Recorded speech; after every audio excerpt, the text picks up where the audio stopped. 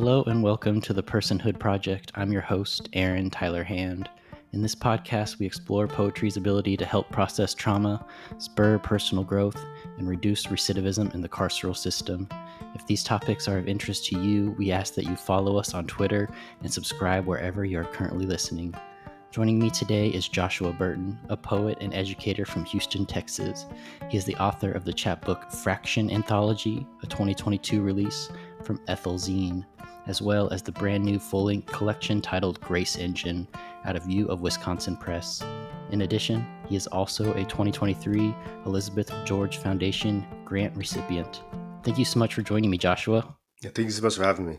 I really appreciate you sitting down. It's most exciting for me just because you're the first guest to actually reach out to me and ask to be on the podcast, which I don't know, is like, for being a small-time podcast, small-time host, having someone actually reach out and be like, hey, can I be a guest? Starstruck moment for, this little nobody. It was great to be on here. Yeah, I really, I got a chance to I think regularly I just check on Apple Podcasts or poetry podcasts and look up authors that I'm interested in, contemporary authors and stuff. And then that's how I found it. As soon as I heard the episode, I was like, oh yeah, this is definitely one that I would love to be on. So yeah, thank you for having me. No, that's so cool. And yeah, I just want to say for anyone listening out there, if you're interested in being on this podcast, or if you, like Joshua did, be like, hey, I have a book coming out and I'd love to, talk about it on your podcast or whatever, please reach out, find us on Twitter, email us, anything. I would love to have more people who are interested in listening to the podcast be on it at the same time. That's great. Thank you so much. Kind of with that mentioned, you have a new book, Grace Engines. Could you take a minute just to kind of explain what it's about, or, just kind of give us an overview, especially for listeners who might not be familiar with it? Yeah, the book started, I was in Syracuse, going for my MFA during the second year. And it happened this interesting point in my life. I was away from my family for the first time in my life. And I had to kind of sit with myself in different ways.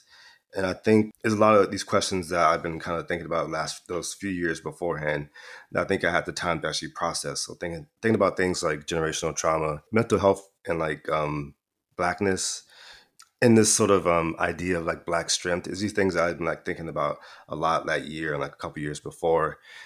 And I feel time away from my family gave me the opportunity to kind of look at myself and my own Blackness in ways that I maybe could have avoided while still in Houston, where I'm from. Mm-hmm. And I think so there's a lot of processing things about looking at some racial violence, how some of these people weren't afforded grace, and how can I best give myself grace, give my family grace, and show these other people grace who maybe wasn't afforded it in the actual life, at least in the end of their lives. So just thinking about these different ideas around Blackness and how I perceived it many times in my life, and how I was coming into perceiving it at that point in my life. As you said, you started writing this while you're in your MFA away from home in Syracuse, which, is a big jump away from Texas. So I'm kind of curious, what kind of new perspectives, or where was your mindset at when you actually came back to Texas? Did it exploring these topics of grace and your Blackness affect how you came back to Houston as well? Yeah, I think in particular, the semester I started writing Grace Engine, when I came back to Houston, it was this transformative thing. It was really, really interesting because I almost felt like a child going into my MFA during that first year. I was kind of starry-eyed. It kind of just was taking what was given to me and didn't really question much. And I do think I was kind of radicalized in my MFA a bit. Mm-hmm. I had friends there. They started a POC group in MFA. So all the POC MFAs kind of together in this group, and we kind of been around them, kind of radicalized me in a lot of ways. So I think that also got me thinking about things that end up being in Grace Engine as well. And then going back to Houston after that was just very eye-opening. I was able to see things that I wasn't able to see before, or perceive things and challenge things I wasn't able to before. Yeah, it definitely prepared me a lot for a lot of things that happened the years preceding. So I think, MFAs can be very difficult. They can be very taxing on a lot of people. Definitely if you're queer or a person of color, and they can really be debilitating. And it definitely was that for me in ways, but also I think in ways that it was debilitating also strengthened me in a lot of ways, and that's great. Helped me a lot. Yeah. Outside of, your kind of personal growth that you saw at the MFA program, what else? I'm hoping you can kind of talk about what other kind of growths you saw maybe in your writing as well, because it's always a conversation. Is the MFA program worth it? Is it not worth it? So it's something it's at least worth bringing up, just how it helped your writing outside of how it helped you personally. Yes, I came into MFA with like a half finished manuscript already, and it ended up being like my first chapbook. In undergrad, I started writing it, just poems about the life of my mother. And when I started that project, I feel like the classes I took kind of changed my writing style in my undergrad. And then I was like really drawn to that writing style for like a really long time. And then when I finished that manuscript, and then it was kind of like a summer, I was like trying to figure out Grace Engine and what it's going to be. I started writing in like a very different style. So it was like in my second year, and it's like this. It was very interesting because the writing felt like, for me, I think long poems is like anything over a page. And so I started Same writing for like, me. Yeah. So I was thinking like, oh, these poems are like all longer. And I feel like I had more to say because I was writing more about myself rather than just writing about my mother. And I think also I was reading a lot of Terrence Hayes, and I was kind of obsessed with this idea of like juxtaposition, the tension that happens when you put two things together, two things right by each other, and the conversation they had. So I just like started like juxtaposing everything. It was like, and I think just putting them together caused like this sort of thing where I was able to look at Grace differently. Yeah. A lot of the work in Grace Engine is a lot of the juxtapositions. And I think the tension that it sort of brought out was, it did work in itself just to see that tension. Like in one of the poems we're going to read a little bit later, Elegy for Threats with Grace is just opposing myself growing up with internalized anti-Blackness next to my grandfather, and then next to this man named Jim McO'Haron was lynched.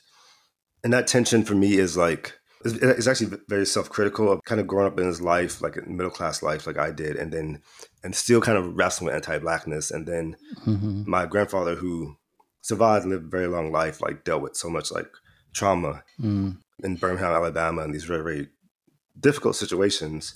And then Jim McO'Haron, who didn't make it out and who was lynched.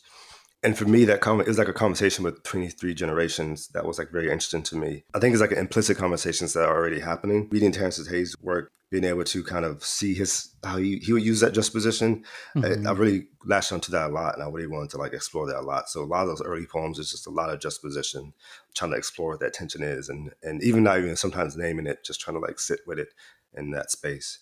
Yeah, so we can expect in Grace Engine to have a lot of juxtaposition when we're reading it, to see that, and a lot of, obviously from the title, the grace coming out of these tense moments, or the tension, or the grace that can be found within tension, I guess. Is that correct?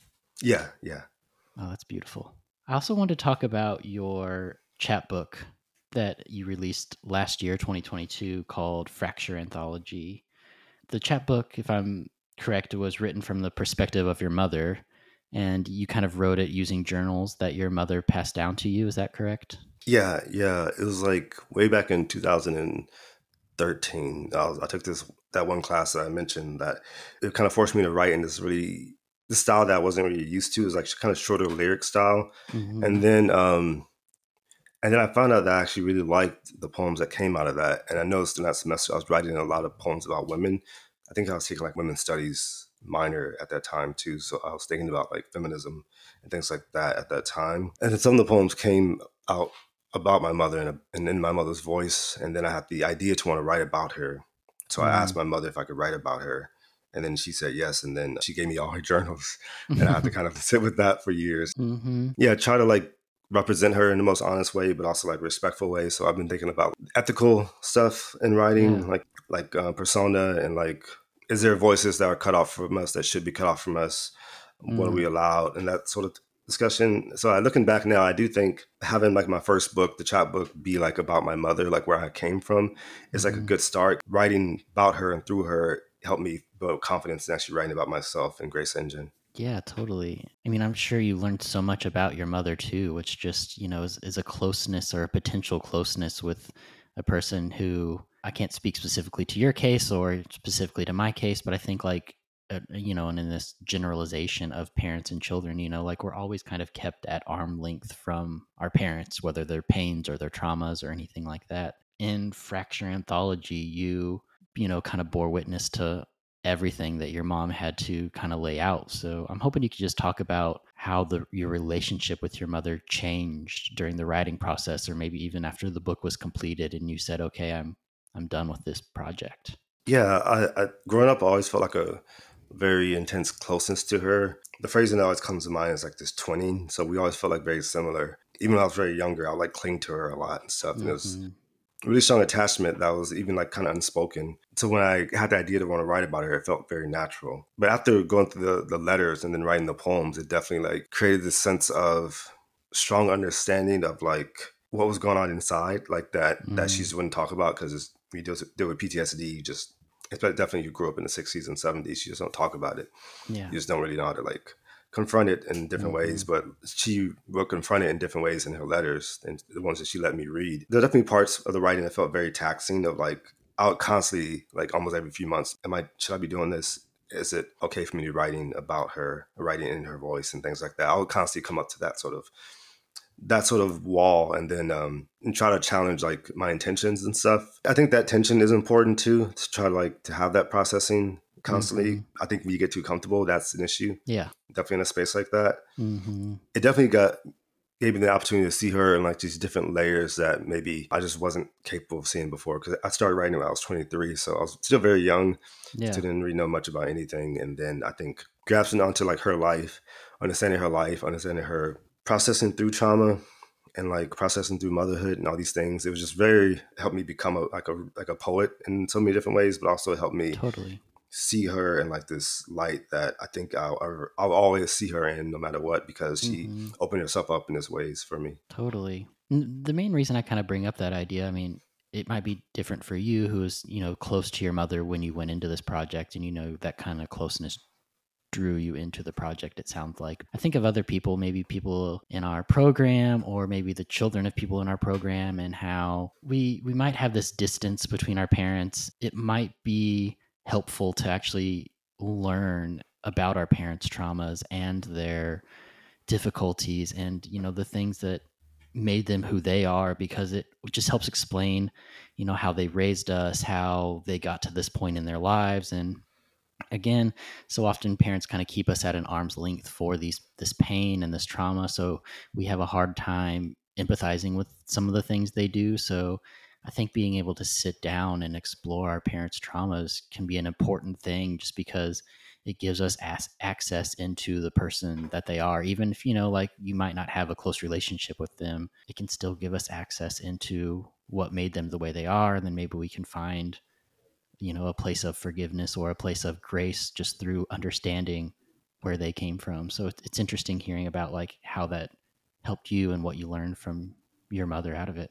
Yeah, hearing you talk had me think about just this little moment. It's actually kind of a big moment in the book of just understanding me as like the third child and how different I had it to my siblings, my older siblings. Mm-hmm. And like from my mother's perspective of like having her first child, it was just all this, it was very difficult for her to like hug and hold her first child because of like the Mm. PTSD and Yeah. postpartum depression. Mm-hmm. And then she had to try to work through that. And then the second child was a girl. And then there's more trauma that came from that because as a child, my mother dealt with abuse. So having Mm-hmm. a girl for her was like triggering in a lot of ways. Yeah, I So it's bet. hard for her to break through that barrier as well.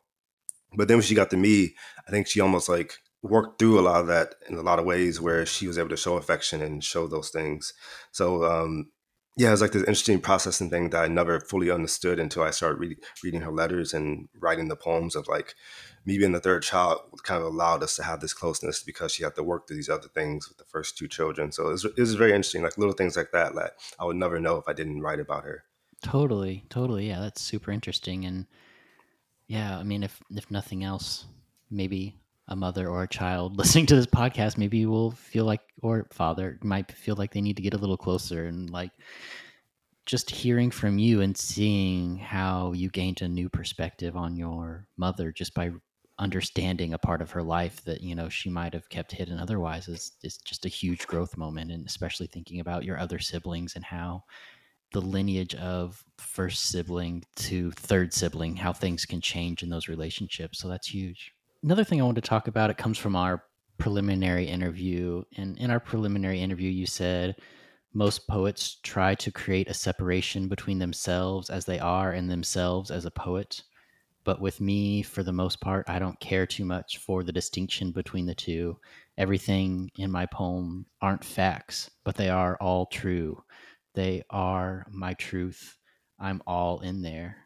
And I'm interested, hoping you can talk about kind of this idea of finding your own truth, or finding, all of yourself, all of your truth in your writing, especially kind of in this idea of writing from other people's perspectives. With Grace Engine, actually, so with Fraction Anthology, I eventually kind of realized that writing about my mother was a way to talk about myself through her, and like I guess talk about like my own like bouts with depression and things like that. I always grew up knowing that she dealt with these things, so I think it was a way for me to talk about myself through her while still getting close to her. It was like this processing thing for me. So when I got to Grace Engine, I was like, all right, I spent like 4 or 5 years writing about my mother, and I do kind of realize it did become a bit of a shield near the end. I was like, oh yeah, I have to write a poem about myself in years. All right, I'm gonna write as honestly and direct as I possibly can. So I think a part of that is like the idea of like the poet and the author and all that stuff. For me to actually like gain healing from this, I have to be as close to the poem as possible for me. I know for some people this is not healthy, because some people, you may not be ready for this sort of like directness. So definitely like, it's not like something I recommend for everyone, but for me to look at myself and look at like shame directly, I had to like make it clear to myself, in some ways to the reader too, that, oh, this is me in here. This is me trying to work through these things. So even in the poems, a couple of poems in a book that, in Grace Engine, that are like persona poems, isn't it? There's an erasure, and it's kind of broken into 3 poems. And then there's a couple other poems that are like personification poems, persona poems. But I think even those, there's like little things in there that I'm trying to think about. It's a little bit, it's like tangential in a way. So it's about like blackness and insanity and those sort of things. For the rest of the book, is just pointing directly at the thing and just looking at it directly. Because I think that reflection and like having to process yourself through that was very important for me, and like healing just through the book, because I just felt like, I think I was at a point in my life was I knew I couldn't afford to like not look directly at myself. And the poems for me was that kind of processing machine where I had to like look at myself through the poems, because that was a way for me to sit with these ideas for a long time and try to slowly peel back layers to understand myself more and understand like trauma more. Totally. For our listeners who have kept up with all of our episodes, they may recall a conversation we had with Jamie Ringlib, and how they talked about, for them, when they're kind of doing their writing, they get to that point of like they're writing close up to that emotional like hard place, and then they kind of make that decision like, do I keep writing into that place, or do I take a hard right turn and kind of take it somewhere else? I think that's important for all writers. It sounds like for you in this book, you needed to keep writing towards that emotional place. You needed to keep writing towards it, but not everyone, or it's not a required place in poetry. There is that option of, the fork in the road, and you get to pick which path is best for you. And some moments in life may be best to write closer and closer to that emotional place, but other times it might be okay to be like, all right, I'm going to take a hard right turn here and bring in something really weird, Yeah. If nothing else, like something I like to bring up in this podcast is like the endless possibilities with poetry. And while I like talking about processing trauma and using poetry to help do that, I think it's important just to talk about how everyone's line is different. Yeah. And, where that line is different for everyone. So I think it's helpful to think about that. And I'm sure in your work, you have those poems as well in Grace Engine, like where you're walking up and towards, some emotional moment, and you're like, all right, this is where I take the right turn, instead of like walking closer. Yeah.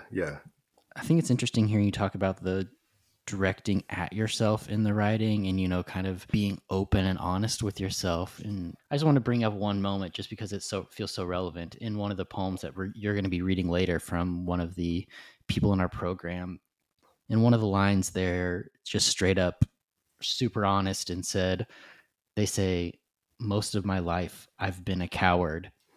And it's just something about those kind of vulnerabilities, or those like kind of direct statements, that I think really help show a deeper level, even though it's so direct. So I'm kind of hoping you could talk about this idea of direct moments of emotional vulnerability in writing.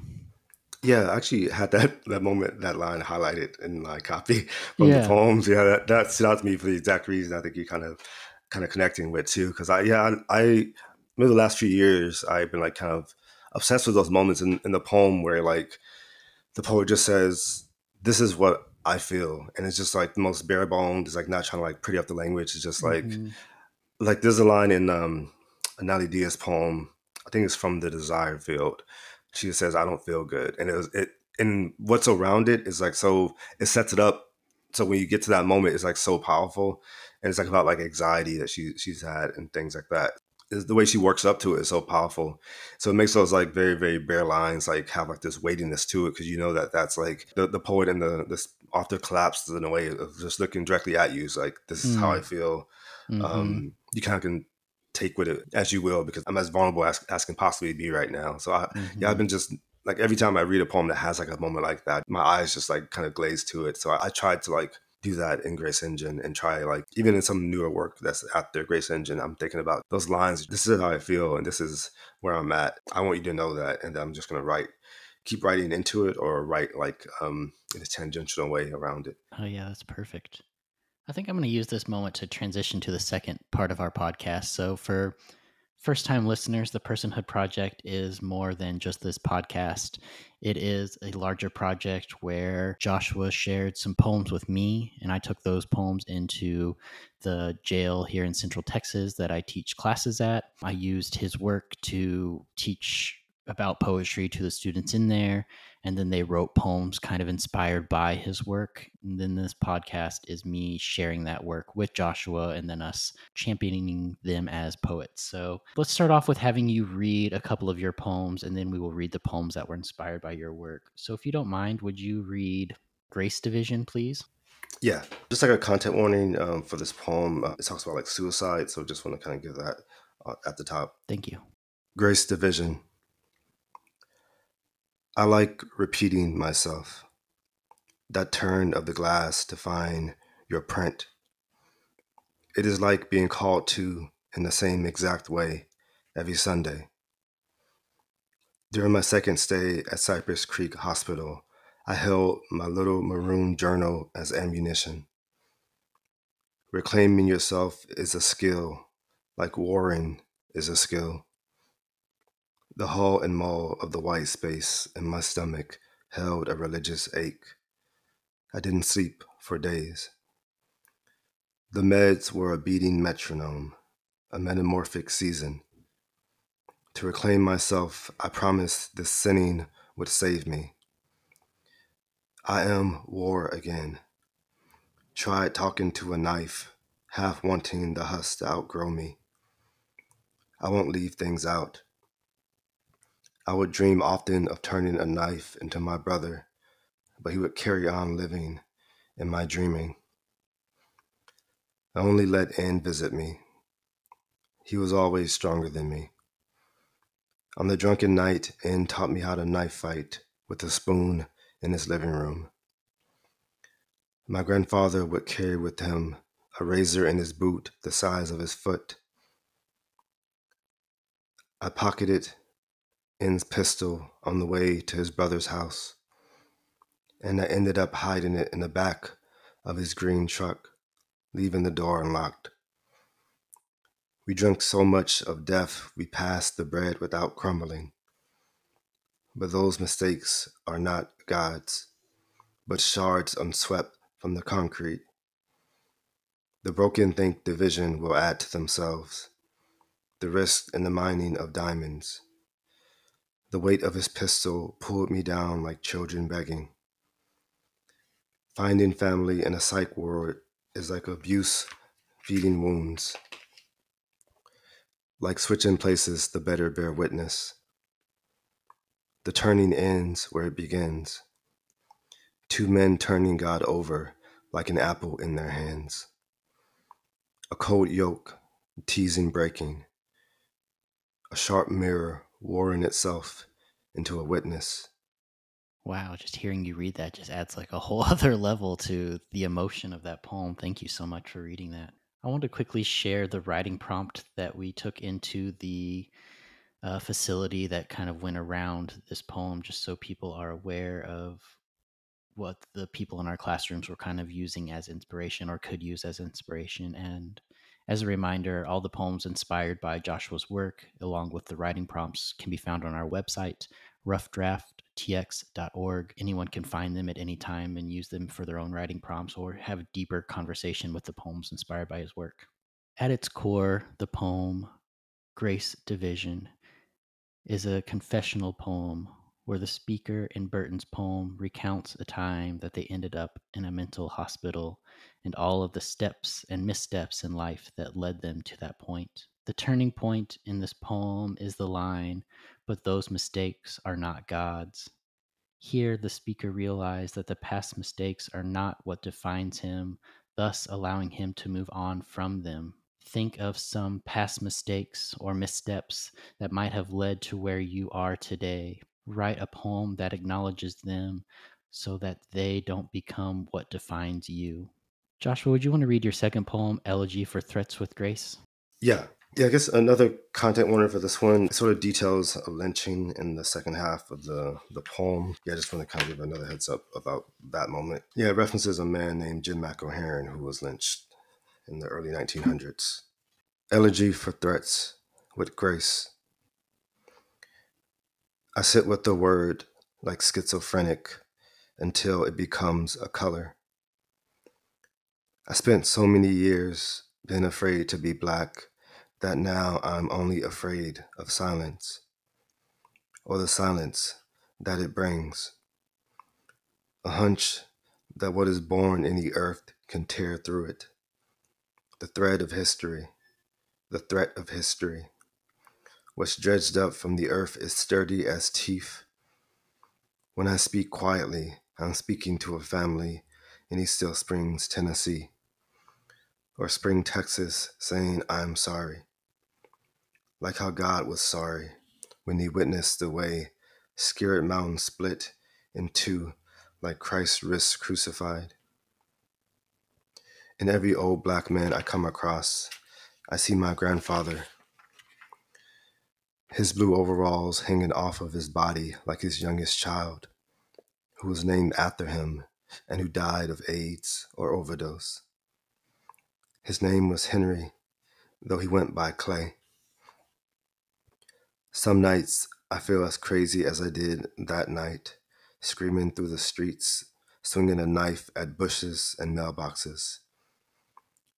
Jim McElherron shot the two white men dead when they harassed him. The rocks they threw at him were like unnamed pockets of earth. It took only a few days for the mob to find him with torches the color of rust and chained him to a hickory tree, setting his body afire, a light they took in with slurs and fists. As a child in school, I would go so long without speaking that people thought I was a mute. A child with words only inside him, like a hidden family is inside. But now, on these days, I don't know what to do with my hands. Language is like a month ending with a fire. Royal Robinson lost his mind in the South too, and died in Houston. He was a sign painter who painted little men with big eyes. They speak to him of raptures and spaceships, but he let them too far in. You are not a prophet, and I don't believe in God anymore. My hands are threats, songs long enough to become prayers. Jay, there are bars of hot iron against your skin, leaving a valley glow. You didn't wince or cringe. You cursed those who burned you, never losing your nerve, not breaking into your last breath. I admire and despise that kind of perseverance. Yet I don't speak of it. Like how much my indecision is decision. Wow, the similes in this piece are unreal. I'm the type of person when I'm reading a book, I always have a pen next to me and I mark it up. I'm sorry for any of the people that kind of get triggered by that, but I'm definitely the type of person that marks it up. I can't wait to get my hands on a copy of this book. I'm sure it's going to have so many underlines and stars all over it because the similes are so crazy. Thank you. I quickly wanted to read the writing prompt based on this poem that we took into the classrooms as well. In Elegy for Threats with Grace, Joshua Burton opens up about his feelings toward himself as well as his closest family and friends. The poem is used as a way to express feeling toward people that he was once afraid to share, but here he doesn't hold back. Write an honest poem where you share something with the people closest to you that you might not have shared with them before. Say the things you've always wanted to say, express the feelings you've always wanted to express. Don't be afraid to include yourself in there as well. What are you afraid to share, even with yourself? I'd love to get into the poems that were inspired by your work. Would you mind reading the poem called Closed My Cell In to Free My Thoughts? Yeah. Close my cell in to free my thoughts. I wake up to concrete walls and locked metal doors. On the outside of this case lies my mistakes, waiting to gnaw at my conscience. I leave for visits or recreation, but quickly return to the solitude because the thoughts of freedom and drugs is just too much for me. Being caged up is my new high.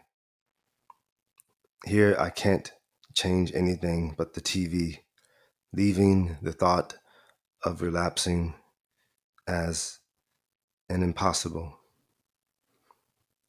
I love the impossible. I yearn for sober, productive life beyond my safe haven cage. I take a pickaxe to my thoughts, trying to find the hidden key to the set of handcuffs this life has on me. Then one day, while playing chess, I wake up from my zombified state. In this moment, in this cage, I finally feel free. I take the key of happiness and unlock the handcuffs that have shackled me for so many years. And for so many years, I thought those handcuffs were drugs. Only this day did I realize they were just thoughts.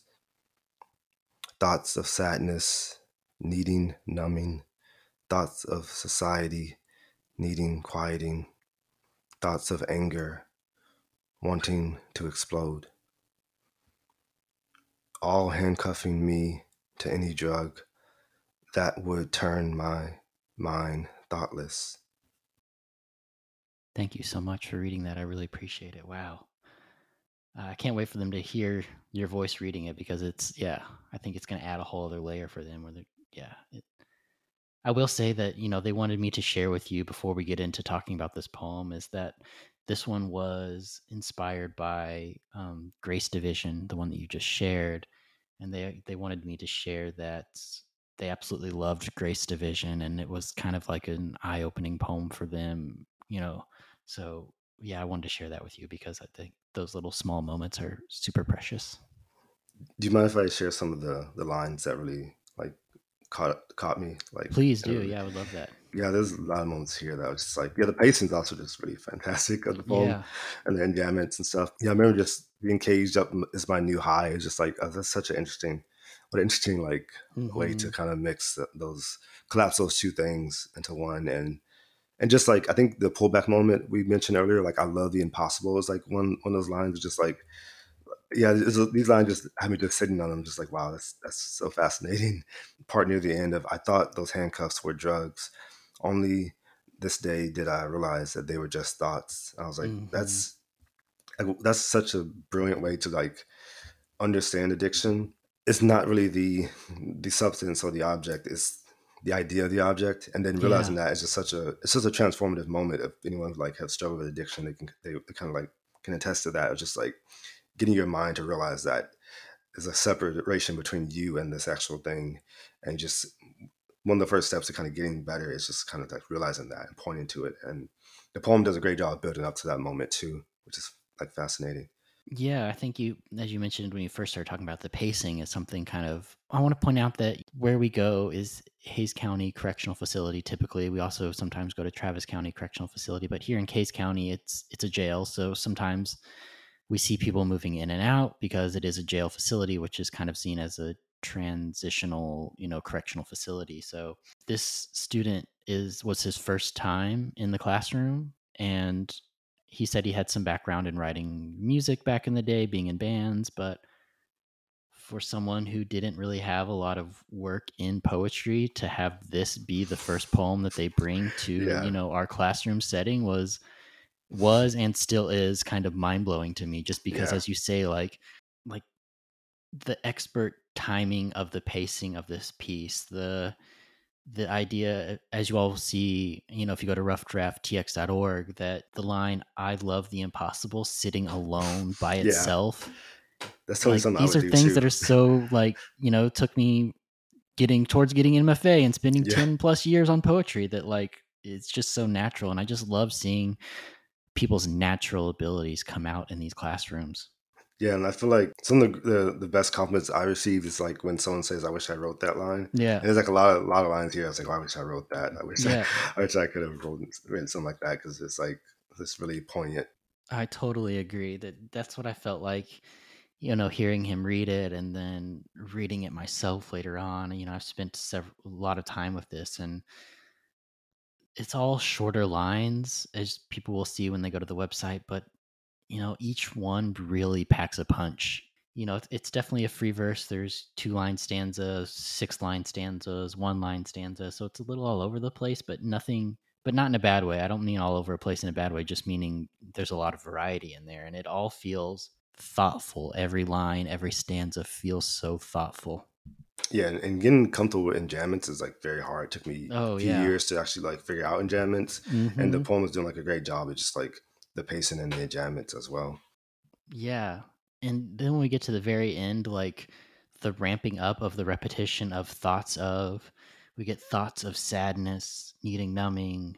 That's one stanza. And then we get another 2-line stanza, thoughts of society, needing quieting. And then one final, thoughts of anger, wanting to explode. And we just feel that build up with them through that repetition. It's so cool. Yeah, and just like needing numbing and needing quieting, the fact that they're kind of the same thing is like really interesting Hmm. too, because like it's like this idea of like numbness is like a quietness. So it's just like that Hmm. reflection is like really brilliant. Yeah, and the distinction between the two, and how, this quietness, this numbing also relates to this idea of wanting to explode, which feels like, complete opposite side of things from quieting and numbing, but like having both, kind of balling up in someone is like, yeah, it feels so real. Yeah, If you wouldn't mind, let's move on to the second poem here, titled Deep Thought. Would you mind reading that one, please? yeah. Deep thought. I think blood is watered down in this limited world, alone with no one around. When I was lost, only friends stepped up to the mound. How can we be the same? You never been in correctional facilities where the insane visualize defeat. How we the same? You might be memorized now. I handle adversary. My insecurities is what compels me to repeat certain actions that fall into negative patterns. But I never think I'm better than, so I don't OMIT. I'm not gonna let that go over my head. That mean fell. Forget, neglect other individuals. Might be the same, but I'm not like the rest. Yeah, thank you for sharing these. I feel like, for a poem called Deep Thought, it definitely goes into the deep thoughts that that title suggests, and hearing your pacing as you're reading it and the poem, yeah, thank you so much for reading that. Yeah, the first line, yeah, like blood is watered down is like really that's such a interesting line. Mm-hmm. I love the little moments where like how we the same is really really fantastic, and just a moment before that too, just like where the insane visualize defeat is also like a really fascinating line, fascinating moment. Yeah, definitely. I love the just going back to the first line you talked about, the I think blood is watered down in this limited world alone with no one around. It almost feels like a play on the, blood is thicker than water and, Yeah, not having family there with them and who's sticking around. When we get to the part talking about the correctional facilities and we think of who actually reaches out, who tries to stay in communication, who maybe shuns the person once they're in that setting and they get to finally figure out like whose blood is thick and whose blood is watered down. yeah. And it's so like there's so much depth to it, just like it says, deep thought. There's so much depth to that, just thinking about those things. And especially I myself haven't been in a carceral facility before, and I haven't been in something like this. So I can't relate, but I can still feel the motions and I completely understand what he's saying through it. Another part that I find super interesting is you mentioned it is the how are we the same, which this is a short, like little prose block poem, and that's almost the very centered line in it. So it feels like almost like the anchor of this piece. It feels like, what's grounding it. And it almost feels like through it, the writer is like, hey, despite me kind of being in this place that kind of is looked down upon, I feel a growth in myself. Like I'm seeing a growth in myself and you're the one not growing. So now how are we not the same? It's almost like a clap back at people for trying to maybe shun him a little bit. Yeah, it's one of those other like look in moments of just like this is what I'm trying to say. I'm saying it directly to you as you read this. And Hmm. yeah, and having like kind of in the center of the poem is also like a very interesting sort of placement as well. It's not the only question, but we get it a couple different times. We get Yeah, how can we be the same, and then how are we the same? They're nearly the same question, not quite the same, but the repetition of it. And then we get later on, but I never think I'm better than. So it's just like we might be in different places. I don't think I'm better than you, despite me kind of saying these things. And yeah, just the power of this conversation. It just feels like someone who has spent time in their deep thoughts again, going back to the title, why I love the title so much is, it's someone who's been in those deep thoughts and they've been in those moments and they're really living in it and living from the growth they've gained from it. We have another poem here by that same poet called Trust the Process. Would you want to read that one, please? yeah. Trust the process. This is a challenging task. Possibly through hard times, your gift shows the most. Motivated by limited space seems to inspire you. Nobody cares about your emotional state. Exploit your ego and expand your priority. Never be a follower. Ask yourself what opportunities are available. Start editing your friends. Surely this will pay off in the end. Encourage yourself to go that extra mile. As challenging as it must seem, trust the process. The reason I wanted to point out, like I typically don't point out like what poems are written by the same author, but I do here just because they feel like they're in conversation with each other. Like I could see them almost being two poems in a collection right next to each other, or we could see you kind of a growth in a collection through one reading one earlier on and one later. Like it feels like they're saying similar things but in different ways, or maybe one is kind of like the growth and then personal growth, and then one's kind of like the sharing of that outwardly. So I appreciate how they feel so similar. Yeah, the editing your friends, I see that as like the growth part of like was able to almost internalize that and like figure out, oh, this is what I need to do. And just the idea of editing like your friends is such a great like it's a poet thing to say too. It's like I'm gonna Totally. edit my friends or edit my friend group too. So yeah, that line definitely like stood out to me as well. Yeah, I mean that was especially again for people who don't have it up in front of them. There's a line break there. It's start editing line break your friends, which I think is just like going back to talking about the enjambment of the other poem previously, but this one again is like start editing, line break your friends, which is so good. Again, kind of going back to what I was talking about, their connectedness. We get that in encourage yourself to go that extra mile. We see that growth, that process, that trying to be, more than it could be in connection to the first poem, Deep Thought. It could be, spending the time with yourself, with the thoughts and things like that. Again, I just wanted to praise the way that they are in conversation with each other and the way that, these could easily go together, show one larger picture, which is really cool. Yeah, and like the motivated by limited space seem to inspire you. It's like really, that's a really captivating like moment. Like that just like it does connect with that first, like you're in those deep thoughts in this sort of confined space, but you're like, I'm going to find the best ways to like utilize the space in a way that feels productive. Yeah, 100%. And I know the people in the classroom just from working with them. This poet I've been working with for, several months now, and just like seeing who they were or what their writing was, even when we very first met each other, to where it is now, and their confidence as a reader and a writer. It's just, yeah, just thinking about that motivated by limited space seems to inspire you, and think about where they are in the carceral system and how much like literal limited space they have. And despite things being taken away from them, they still use what little they have in the work, which is just empowering to think about. Would you mind reading the next poem we have here? Who Are You? Who are you? Convicted felon, liar, cheater, and a drug addict.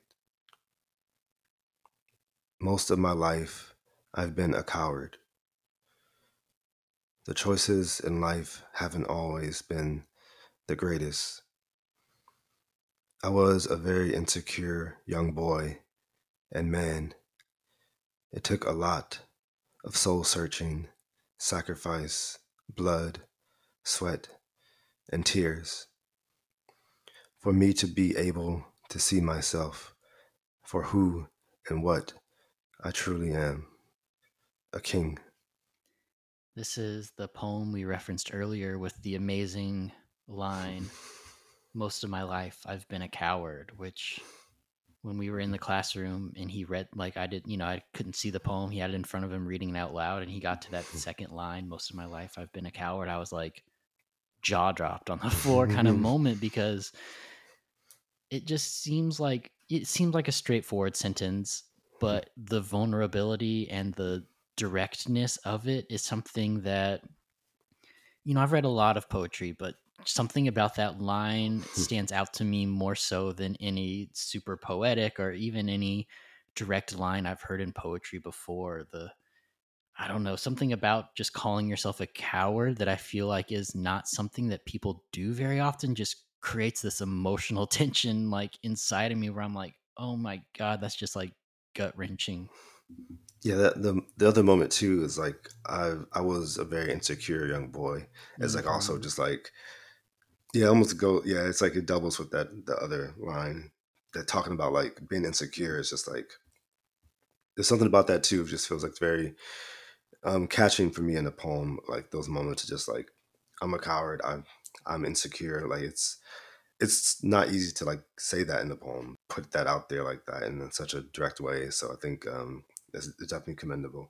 Yeah, I think the directness is everything here. Like, I mean, in life in general, trying to say those two lines is hard to do. I feel like in poetry, when we try to get to those, those emotional places, we might try to turn or use a simile or metaphor, something that kind of flowers it up a little bit. But if you had those in here, it wouldn't have the same emotional impact as this directness does. And that's just what I love about it, and especially a poem titled "Who Are You," which we see as like the direct response from the speaker is "I'm a coward. I'm very insecure," which is just like again, I keep Yeah, saying it. I feel like a broken record, but that vulnerability, that directness is just wow to me. yeah. Another thing that really stands out is the very last line. So this is one stanza, two, four, six, 7 line poem. The second to last line being for me to be able to see myself for who and what I truly am. Line break, final line on its own, a king. The growth in such a short poem and just being like, hey, I know I'm this. I know I've been a coward, or maybe I still am a coward, and I know I'm insecure and I was insecure. But at the same time, that doesn't not make me a king. Like, I'm still that status. Like, that's still how I choose to see myself, is such an empowering moment as well. Yeah, I didn't hear it until I heard you just read it, but like also a king, you think of aching, and it's like this really Oh, interesting thing yeah. doubling there too, because it kind Yeah. of I know I didn't catch that the first time I read it. Wow. That's also like this interesting play on words. I think 100% yes. I honestly didn't catch it either, but thinking about everything it says before Yeah, that and just thinking about, obviously reading it on the page, it is a space king, King. yeah, it's a capital too, right? The K. Yeah, capital king too, even more power to the self, but there's still that hiddenness to it that, as you said, the aching, they're still aching, which is, it might be in there and they might be okay with it, which is, yeah, I can't wait to talk about that when I speak with them in a couple days. Yeah, thanks for pointing that out. The next poem we have here is From a Warrior to a King. Would you mind reading that one? Yeah, from a warrior to a king. Are you willing to make the ultimate sacrifice for your queen? I'm asking, are you willing to not only sacrifice your body, but have a clear, honorable mind, body, spiritual connection, and intention with the woman you chose to call your queen? Of course, you will fight for her right, but will you be her emotional stability and her back? Warrior, are you ready to stand guard and sacrifice your life for this woman, your queen? Will you fight for her honor every day of your life? Are you willing to be at her service and at her side as a warrior should? Will you swear never to lie, cheat, or dishonor her and mean it with your life?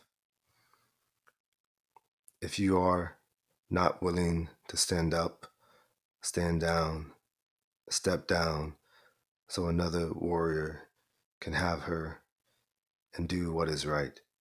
I also want to point out that the last poem that ends in A King was written by the same poet as this one here. So we kind of get another connecting poems situation going on, which is really cool. It's cool to see how, I don't know, I just think about thinking of larger collections and thinking of how things connect. And in your poems, the ones you shared with us, all of them had the word grace in it and just these small details that really connect something.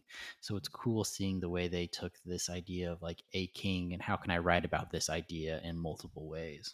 Yeah, that slight moment of just like, will you be her back? It's like it's like such a will you be like their posts. It's not saying I will hold you up. It's I'm gonna be that object that like Hmm. yeah. So it's like oh that's like just a great like sort of yeah. It's just an interesting way to say that I think in the poem. No, I totally agree. And I think they kind of take things and twist them a little bit. Like, this is kind of a topic that we've heard before in writing or in songs, being there for your woman, but especially coming from this place of calling them a warrior. And then the person who they're standing up for is the queen. And we think about hierarchy. And in this situation, the woman is above the hierarchy the queen is above the hierarchy of the warrior. So we get this, how can you be of support of this woman? How can you help her? Not not that she um Like even eats it is like yeah, yeah exactly. because Not that she needs it, but like how can you still step up when she needs someone to have her back, or yeah when she needs someone to stand up for her? How can you be that person? Just kind of thinking about what a warrior is to a queen. Like the queen calls on that person to do what she wants. So like how can you be stepping up for this person when they need you, which is just like kind of a cool twist of what you might hear in like a pop song or like a poem that, where they're like, I am the king and this is the queen. No, it's like, if you want to be that king someday, as a kind of the title suggests, from a warrior to a king, like, you need to show that this person is, you're available to this person when they need you, which is, a huge thing to say. Yeah, he's like submitting himself in this way. That's really interesting. One of my favorite parts of this is the final, I'll just say 3 or 2.5 lines. So we get, if you are not willing to line break, stand up. Then we get a short little dash, stand down, step down. So line break, another warrior can have her and do what is right. So we just get this transition moment of this one line that says, stand up, stand down, step down. So, which I think is just like, we get that repetition of the stand up, stand down, that we get from stand to stand and then down to down, which I think is just like a cool little, like, repetitive little, like, rhythmic moment that helps us transition to the ending. Would you mind reading the next poem we have here, called The New, the True? The new, the true. Schizophrenic language, God rapture, and spaceships. Overalls, in black is Christ. A child's hidden glow.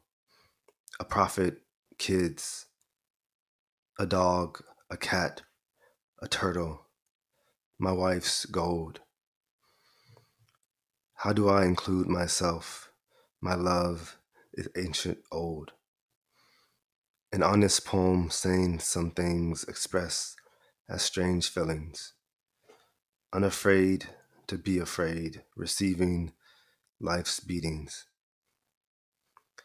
They didn't knock unjust inside my killer kid bedroom. A bearded plan, the witch is blind, non-flying on her broom. For if you're close and didn't know what it was before, I hate that I'm the chosen one who knows the fucking score. Apologies if you're confused, frustrated, used, or bored. But you belong to me, you see, and truly are adored. I hear good luck, it's me, it's you. Go home, open the door. I am the key that must be used, enriching all the poor. You fail to rise, bring the demise, the fires in your eyes. Darkness abyss, break down the rich, they are pathetic flies. Time travel, camp, slingshot, the light, the king is in disguise. Stay close to me, my perfect bride, the fallen must arise. The light and dark cannot coexist, except these, the prize. Embrace new life, make love all night, my heart is deep inside. Read comic books and jam good shit. Yo kid, it's a surprise. New earth future will be so great, you'll think that it's a lie. But wait, the God who is true and just shall provide for life. It's time, my son, true love has won. Receive and bless your life. Thank you so much for reading that. I know it's a complicated poem. Again, for those who maybe don't have it up in front of them, hopefully you will pull it up. But it's all one stanza poem. Obviously, as you might have heard, there's coupleted rhyme scheme for most of the lines, and 2 punctuations, maybe 1 comma early on, and then 1 period at the end. And for me, that lack of punctuation really adds a lot of, I don't know, imagery to the poem, Yeah. because they're not, as a writer, sometimes you add line break, you add commas, you add periods to help kind of guide your reader through it. But there's also times in poets, and I think of like C.A. Conrad, who writes without punctuation. And it's in a way where they want you to find the imagery. They want you, it's almost like, like a word search where you're going in and finding the words and circling them. It's a similar thing where I feel like, they want you to carefully read it. They want you to spend time with it to understand, like where might a thought change or an idea change, because even though it has the end rhymes, the coupleted end rhymes, like the thoughts sometimes bleed into the next line, but only halfway Yeah. through it, which is just is very cool seeing this, what came out of this. Yeah, it's brilliant. Yeah, it's like, yeah, the reading it forces like so much like reader involvement that you're kind of like, I'm gonna leave this here, and you're gonna figure it out as you read it, and you're gonna kind of be along on this process, and you're gonna be like surprised around like every corner, and like I think the easy thing in the poem would have been to like have very very short lines to match up with the natural breaks, but I Hmm. think the way that it's like, it's almost like there's like an enjambment in the line itself is Yeah. really interesting. You're Yeah. like forced to like figure out like, where does this pause go, and because of that you're forcing like new readings. It's like there's like little moments where I have to like, I read it slightly different, and it's not really, I don't think necessarily how the line was necessarily meant to be read, but Hmm. it's like little moments that just were like great, like new earth future, like just those three words together is just like really great. Like, but wait, the God, like just like those little moments, like even though it's not like the complete thought itself, Yeah. there's like such like unique ways of like speaking. Hmm. And that's usually something I rely on a lot in my work too, is just like try to like play with this sort of like just ways of speaking in the poem that may feel unnatural and I can almost speak, but you have all the freedom to like do this in poetry, which makes shows like the very powerful nature of poetry. Totally. I think freedom is such a great word, and it's so easy to fall into the trap where you're, like, I want to make everything super clear. I want my poem to come across like, I want this narrative to be super clear. But we talked about recently, which might have helped, drive this poem, is that you don't have to have a narrative that drives your poem. You can also have an imagistic poem or an experimental poem that kind of uses this idea of just creating images, and where the image goes is kind of how you follow it. And I think this one maybe follows a little in between, because I feel like I can still see a narration that kind of runs through it.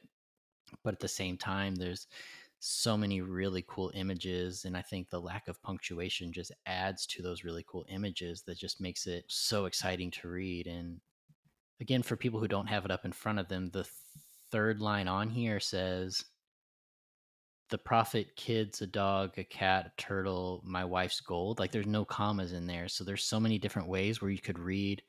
I read it as a list. So a prophet, comma, kids, comma, a dog, comma, a turtle, but there are ways where you could read that differently. Yeah, The my prophet, kids, a dog, like the word yeah, kids, like yeah. it's just so cool to see And just that. like my wife's goal, such a great way to end that line. It's so like shocking. When I first got that, I was like, wow, I would have never thought to end that line like that, because it goes on like the list. You think they're maybe naming like things a kid would have, or things like you have like as in childhood. Then you see the wife's gold. I was like, wow, that's so. Yeah. It just affects the entire line. It's like I have to reread this line and try to understand like the following of that. And just like there's just little things of like life's beatings, like instead of like life's blessings, life beatings. Like Hmm. it's just like little. This is like the whole poem has like these little moments. Just like wow, this is such an interesting phrasing or interesting twist on this normal phrase that it can rich with like the lyrical sensibility too and the sonic nature because of the rhymes. And yeah, it's like a lot of mid rhymes and then the end rhymes, so it's just like it's almost like every other word sometimes is rhyming in a line, and it's like it's doing more to make you stop. So it's like when you hit that rhyme, it's almost like a commas after that, even if it's not supposed to be. So like little pauses, you kind of ponder on the rhyme itself. So it's almost little things happening. The poem, even just the title is also brilliant too. The new, the true, like it's doing the same work in the title that it's doing in the poem too.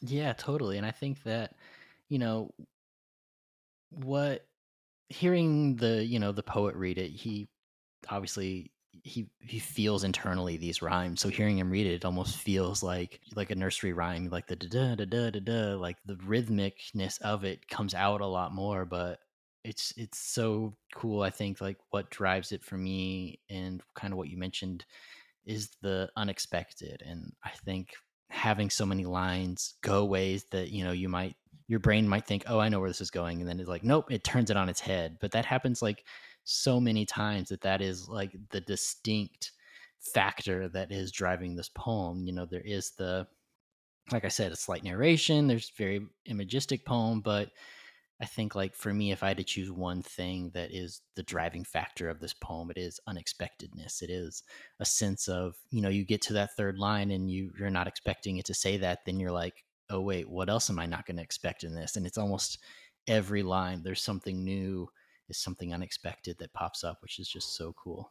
Yeah, it's very hard to like find like contemporary poetry that that has that effect of just like I have no idea where this poem's gonna go next. And Yeah. like I read so much that I was like I can kind of like see where it's going, I can kind of see what it's leading up to, but like to write something that is just like, oh yeah, I have no idea where this is gonna go. I have no idea.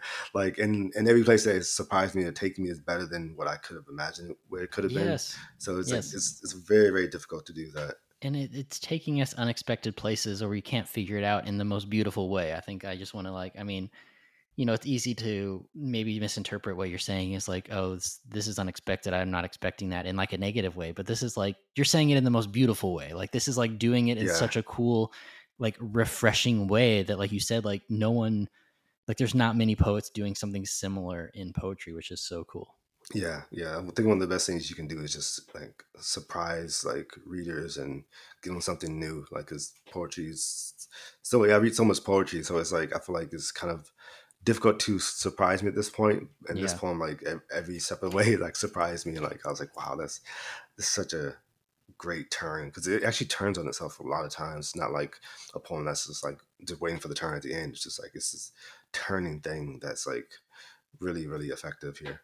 No, I totally agree. And kind of thinking about that unexpected is they told me that this poem was actually inspired by your elegy for Threats with Grace and, the writing prompt that I gave them. And just kind of going back to that writing prompt for a second, I said, write an honest poem where you share something with people closest to you that you might not have shared with them before.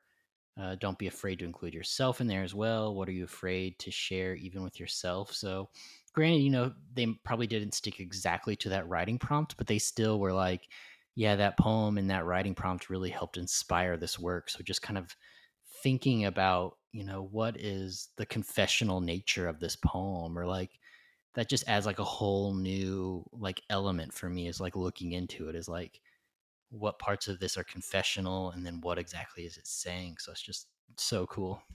Yeah, another moment like the second line of just overalls in black is Christ. It's Yeah. like wow, like wow, that's unbelievable. Hmm. It's something that completely unexpected, but also is so big coming from the first line. The first line does a great job of setting up your expectation as a reader that this is going to be crazy, starting off with schizophrenic language, God, rapture, and spaceships. And again, no commas or anything. So it's just, you can read it however you want. But, I kind of read it as a list. And I feel like it sets us up for the world of this poem so well. Something we've talked about in other episodes is we don't see a lot of end rhyme these days, especially coupleted end rhyme like this. So we kind of talk about the reasons why people have moved on from it. And some people, I think maybe as Ebony suggested, that it's a difficult thing to do and people move on from it or don't do it as much because it is actually hard to kind of end on that end rhyme in a way that's doing something new. And I think this writer does end rhyme really well. And I think that while some of the rhymes might be things we've heard before, like before and score, bedroom, broom, gold, old, everything feels, as we said many times in here, like new and surprising in a way that the end rhymes don't feel dated. They don't feel like something, yeah, I'll just say dated. They don't feel dated. They feel new and refreshing. Yeah, and I didn't realize it was in rhyme until like almost like middle of the poem. And Yeah. that's how effective it was because it kind of I think it threw me off because it's like middle rhyme too, it's like mid rhymes. So it's Mm-hmm. like I was like, well, everything's just rhyming. So Yeah. I didn't Yeah. pick up Yeah. on it till Totally. like maybe like almost like 10th line or something like that. Hmm. Yeah, we get lots of end rhyme, internal rhymes, alliteration, like throughout the whole thing. The whole thing just feels like almost sing songy in a way that it distracts you from the end rhyme, or maybe not distracts you. It's just like it adds on to the end rhymes where nothing stands out because it's all standing out. The rhythm of this poem all stands out in a way to where nothing individually stands out. So yeah, I think that's a great way of looking at it. We have one more poem here that was also written by this same author of The New, the True. Would you read Okay, please? Yeah. Okay. So, like the dude made a boat and made room for all types, had a wife and loved ham, and was used as a plan to recycle a past so a culture could last, along with rest, by new words, by the best. Dust, clay, filth, and a home going back to the first, without hearing beyond every word of the song.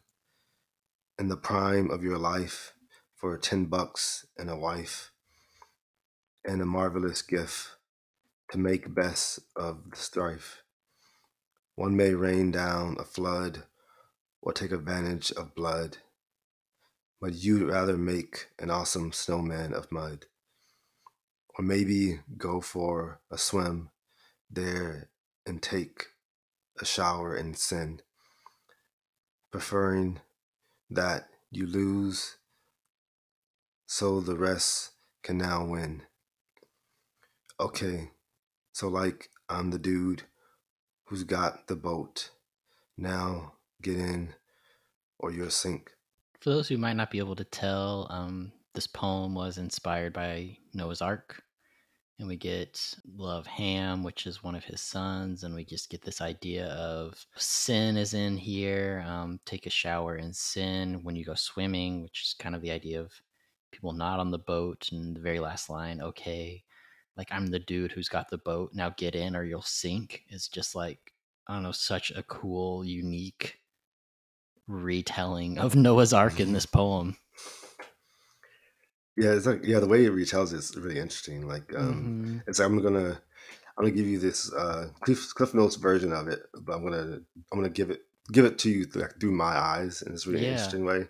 And I love how at the beginning, we see at the beginning, we get okay, which is the title. And then in the second to last line, we get an okay again. And those two lines almost like mimic each other. So at the beginning, we get okay. So like the dude made a boat. And then at the end, we get okay. So like I'm the dude who's got the boat. Now get in or you'll sink. So it's just this idea of like the shift of the boat and who owns the boat, which I think is cool. So it's like almost the whole poem is a retelling, but it's almost like, I don't know, I think of like the quote unquote prophets who kind of stand on corners and like yell at you about like Jesus and things like that. Like it almost gives that kind of vibe where it's like retelling in a way that feels so casual that, you know, you'd almost see it on one of those giant signs written in Sharpie. But then when you get to the end, he's like saying like, I'm this new prophet, like come to me, which is, it feels like a funny kind of critique of the religion.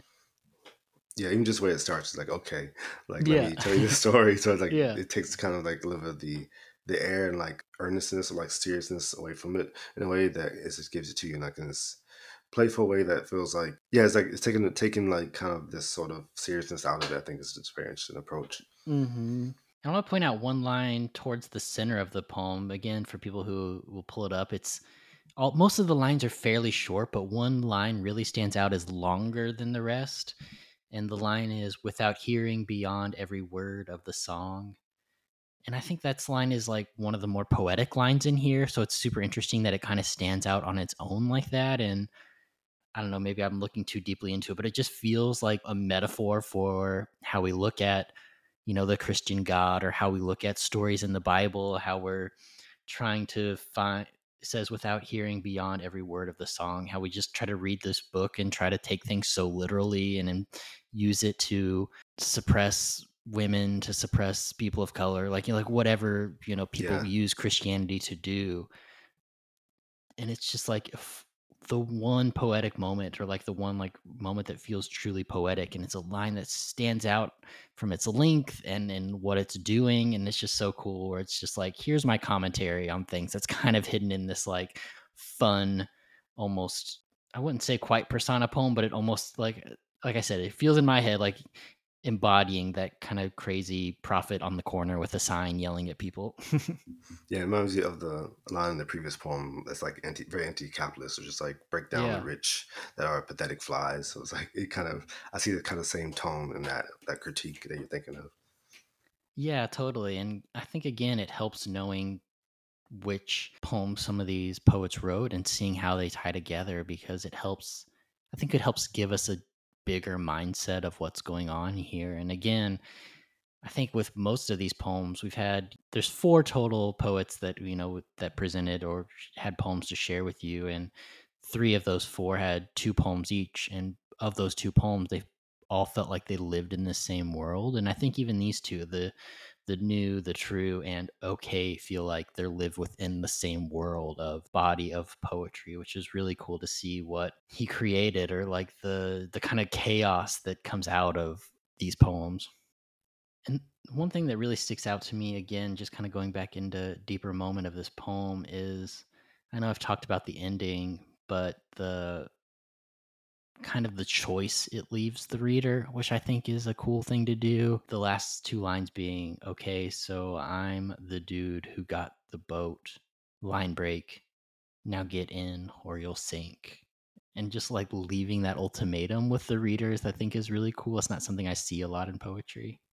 Kind of transitioning from there, is there any last words that you would like to share with these readers? I mean, just something of any words of encouragement or any, just like I always try to encourage them to keep writing, so just like anything from you as someone who just read their body of work that you would like to share.